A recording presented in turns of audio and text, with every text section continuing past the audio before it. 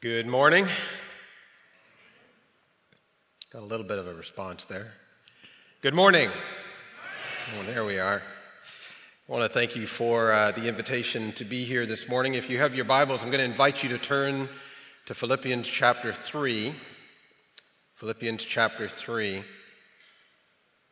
Paul is giving a rundown of his impressive credentials, and we don't have time to read the whole passage or to go into detail here this morning, but he writes, beginning at verse 5, circumcised on the 8th day of the people of Israel, of the tribe of Benjamin, a Hebrew of Hebrews. As to the law, a Pharisee, as to zeal, a persecutor of the church, as to righteousness under the law, blameless. Verse 7, but whatever gain I had, I counted as loss for the sake of Christ. Indeed, I count everything as loss because of the surpassing worth of knowing Christ Jesus my Lord.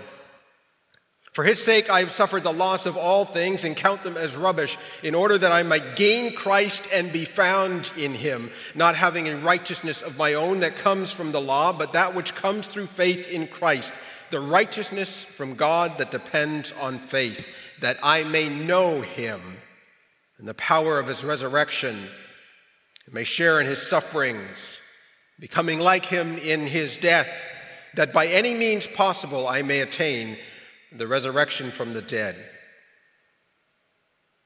When I began my journey with Jesus as a child in the parking lot of the Argyle Mall, which still sits on the corner of Clark Road and Dundas Street in London, Ontario, all I wanted was to know God.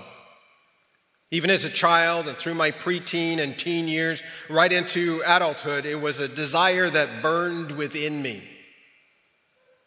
Now that statement sounds far more spiritual than the reality, because there were times where God would pull back the curtain, as it were, and give me a brief glimpse of what complete, wholehearted surrender would look like. And it would often pull me up short and cause me to reconsider that desire. I don't have any problems with the part about knowing the power that raised Christ from the dead. It's the next bit that causes me to hesitate. The sharing in his suffering and so forth. So here's the question I want to ask you this morning. Do you want to know him?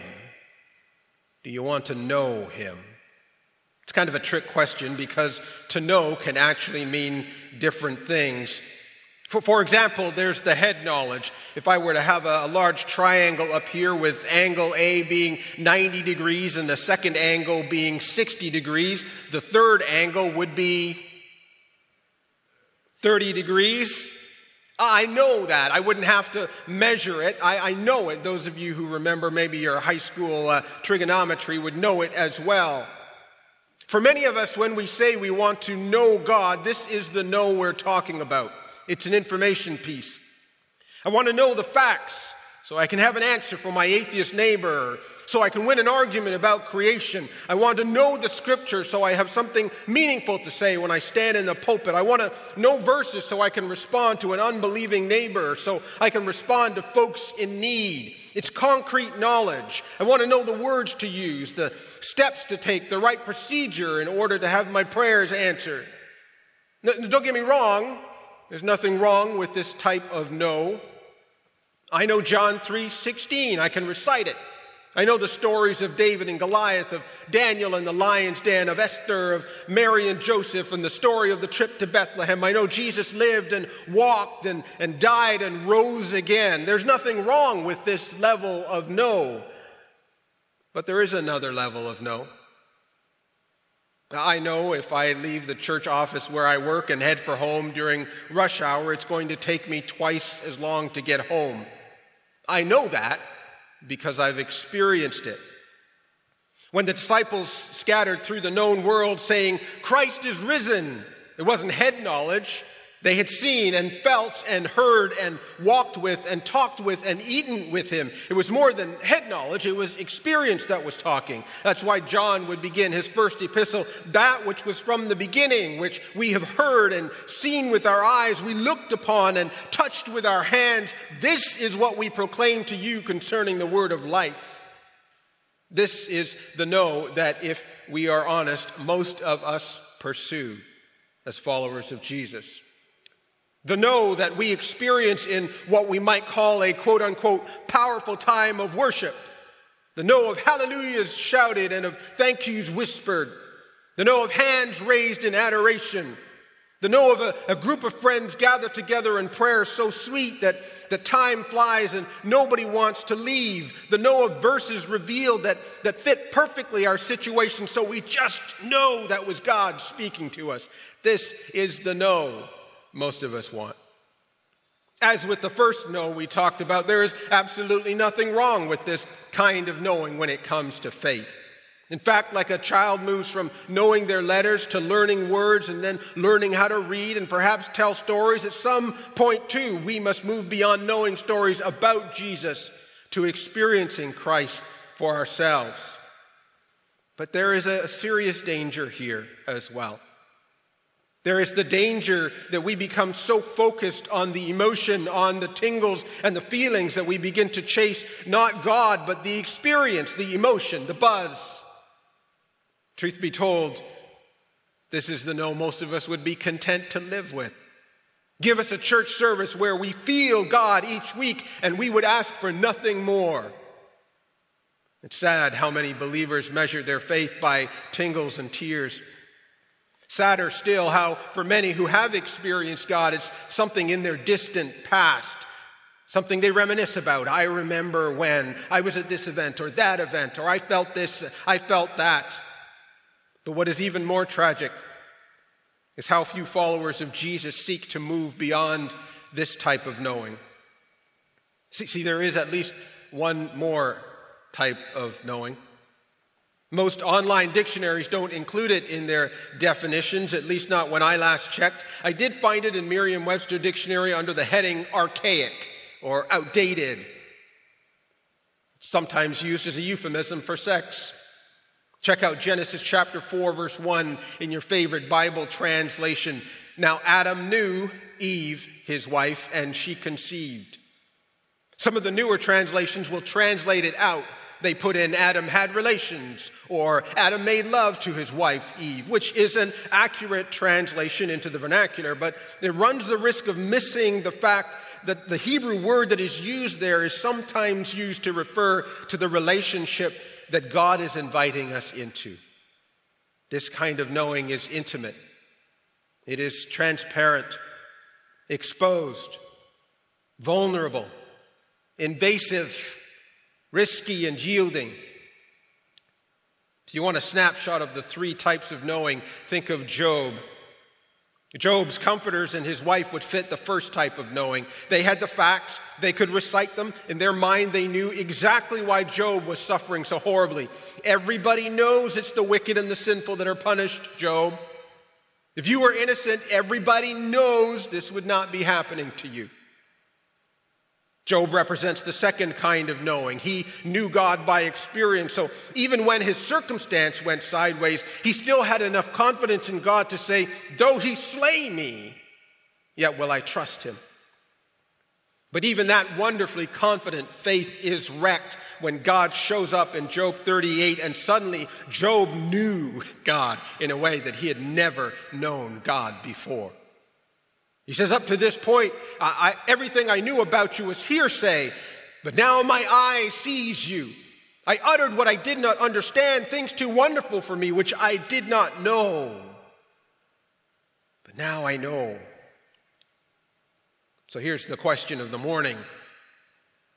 Do you want to know God? And if you say you want to know God, what kind of knowing are you referring to? Are you looking for the words, the verses, the information from which to conduct ministry? Or are you looking for the experiential know, where you feel a tingle or the tears begin to flow because it feels so sweet? I'll tell you, while there are things I would love to know cognitively and factually about God, and there are things that I want to experience about God for myself, there is that other know. That intimate, transparent, exposed, vulnerable, invasive, yielding, risky knowing that my soul longs for, but that scares the heck out of me. It scares me because inherent in this knowing are things that clash with my flesh, Things like submission and yielding and surrender. It calls me to step out of the bushes where I, like Adam and Eve, am desperately trying to hide the truth that I am not good enough, smart enough, holy enough, whole enough. There is a price. There is a price to pay to know him whom to know is life. So I don't know how many of you are parents here. I don't know if you've ever noticed how much time children waste. Children waste a lot of time. You don't really have to be a parent to see it, but for adults, time is a resource meant to be harnessed. Grown-ups use time to accomplish stuff. We feel good about ourselves when we use our time well to get stuff done, but not so with children. Children don't get that busyness, work stuff. Children just play. They bounce from one thing to the next. Children can go a whole day without accomplishing anything an adult would call useful. Parents will also note that when children reach a certain age, they begin to endlessly pester you to join them in accomplishing nothing. During those years, parents will hear themselves saying, "Later, hun. Not right now. Daddy's busy, mommy's busy." Sometimes to get them off your back, you'll assign them tasks that you think are a better use of time. Why don't you go read? Why don't you go practice your piano? Have you done your homework yet? Why don't you draw Daddy a picture? At times, they will ask if they can join you in what you are doing. That's fun. Maybe you're cooking supper or painting or working on the car or doing yard work or laundry. Every parent knows or soon discovers adults are much more efficient without the help of a child. Mums and dads know that putting a toddler in the mix is going to make the task messier, sloppier, and will require more time. And if you take them up on their childish offer, you'll probably have to do it all over again to make sure it's done right, which means the first time through, basically a waste of time. That's our thought process as adults because we're thinking about the task. But what if children are not so concerned with the task? What if they just want to be with you? What if what looks like a waste of time to us is actually about relationship for them? Of course, they won't express it in those terms, but what if they're trying to deepen relationship and develop intimacy with us? What if developing intimacy with someone requires wasting time with them? In case you think of the parent-child relationship as an isolated example, consider a couple in love. A lot of what a couple in love does, particularly in the early stages of a relationship, is they waste time with each other. Sometimes when you're in love with someone, you don't just waste time with them, you find yourself wasting time with them doing things you would never do on your own, just so you can be with that someone special.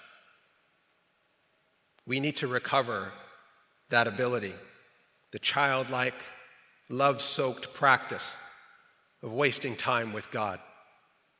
We need to relearn what it means to hang out with God for no other reason than just to know Him. For no other purpose than just to be with Him. Not because we want something from Him, not because it's our devotional time, not because we need to churn out another sermon or assignment, not out of guilt or shame, not because we're sick or afraid or in need. What if we were to give our lives to just wasting time with the Father? What if we were to give just one day? Can I invite, encourage, challenge, whatever term you want to use, can I invite you to, in the midst of the busyness, in the midst of the chaos, in the midst of the doing, carve out time to waste with a God who loves you? Join me in prayer. Eternal relationship offering, God of everlasting love, God who squeezed your godness into human form, a task surely more painful than the cross, grant to us the longing for, the satisfaction of, the abundant filling of your love, that we may be true vessels, carrying you to those who are empty, sure of our Father's boundless love, empowered by the Holy Spirit, and growing in Christ likeness. In Jesus' name, amen.